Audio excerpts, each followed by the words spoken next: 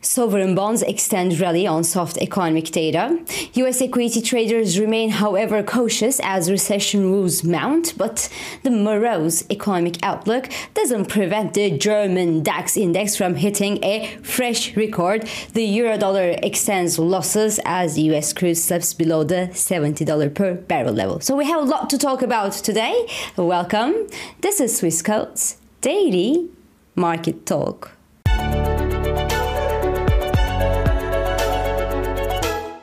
Wow, it was yet another day of interesting price action in the financial markets yesterday. The US bonds continued to rally on soft US economic data, but the major US stock indices remained quite unreactive to the further fall that we saw in the US yields. European indices continued their advance, however, and the euro fell on softening European Central Bank expectations. So we will talk about all that in this episode, but first, US crude plummeted 4% at yesterday's trading session and sank below the $70 per barrel level, and Brent crude slipped below the $75 per barrel mark yesterday. So momentum traders and falling trading volumes worsened crude's recent plunge, while OPEC's latest announcement of output cuts and Saudi Arabia's additional threats that they will extend their solo production cuts beyond the first quarter of next year went totally unheard by investors. Worse, as oil bears saw that the overall market reaction wasn't that bad to the news and to these threats, while they actually feel more confident today to increase their bets against crude. As such, the expanded cartel's shrinking share of global output and the frictions that we see today among OPEC members regarding this supply cut strategy mean that either the supply cuts from OPEC don't make much difference for the global oil supply, or further action will be difficult and maybe just too costly. And add the global slowdown woes into that mix, and the dwindling falling open interest and algorithmic trades lack of emotion regarding these OPEC news and the Saudi Arabian threats, while you understand why the barrel of US crude is now below the $70 per barrel level and not above the $100 per barrel this December, as many big bank analysts had forecasted at the start of this year. And if a more than 4.5 million barrel fall in the US oil reserves last week couldn't halt yesterday's sell-off in crude oil, well, it is also said that it is apparently because the number that was released yesterday was blurred by a big margin error, the biggest on record apparently, or the bulls just couldn't find that energy to swim against such a strong tide. Now, the $1 million question is, what will happen to the price of a barrel of crude from now, right?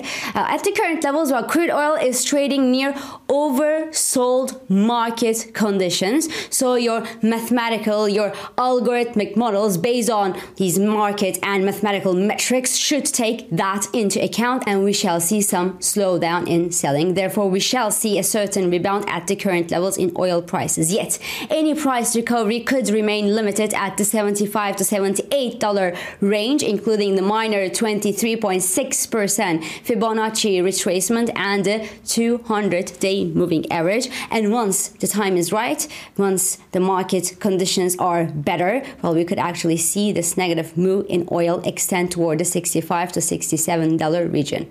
Remains the question of U.S. strategic reserves that the U.S. is set to consider refilling between the $67 to $72 region. Yes, that will certainly help slow the downside pressure at this range, but keep in mind that these buybacks, so the refilling of the US strategic reserves, are limited to about 3 million barrels per month, and that's due to physical constraints, and well, such a small number won't reverse the tide. The question is it a good idea to short oil? Well, it could be. It could be, but still, don't forget that the geopolitical events in the Middle East could give a sudden shake to the upside anytime, and you should always have your stop loss in place if you short oil. And I think that 80 to 83 region is technically and psychologically a good candidate for placing a stop loss in case you are short oil, or you could just opt for a long put option, which will give you the right to sell oil if oil falls below a certain price.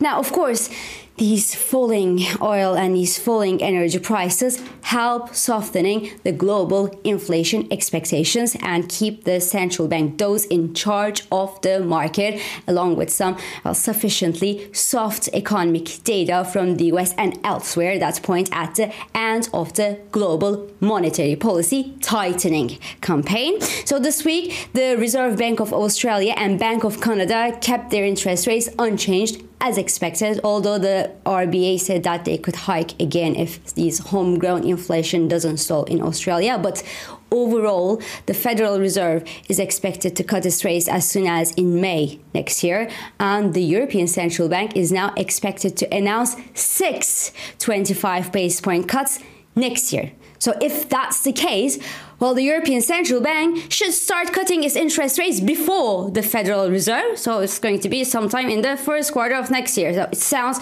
well, quite overstretched to me. It's not impossible, but it is overstretched. Now, of course, looking at the data, the European economies are not shining bright this year, because data released earlier this week show that the French industrial production, for example, fell unexpectedly for the third straight month in the month of October.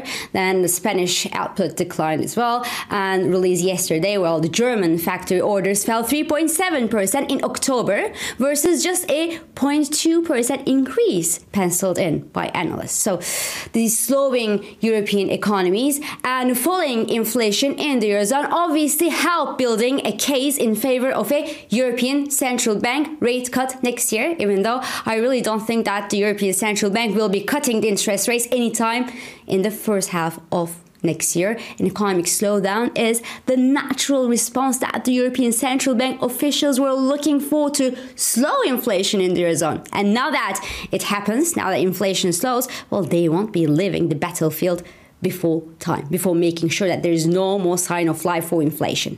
But the euro-dollar is understandably extending its losses within the bearish consolidation zone as the German 10-year yield sinks below the 2.20% level.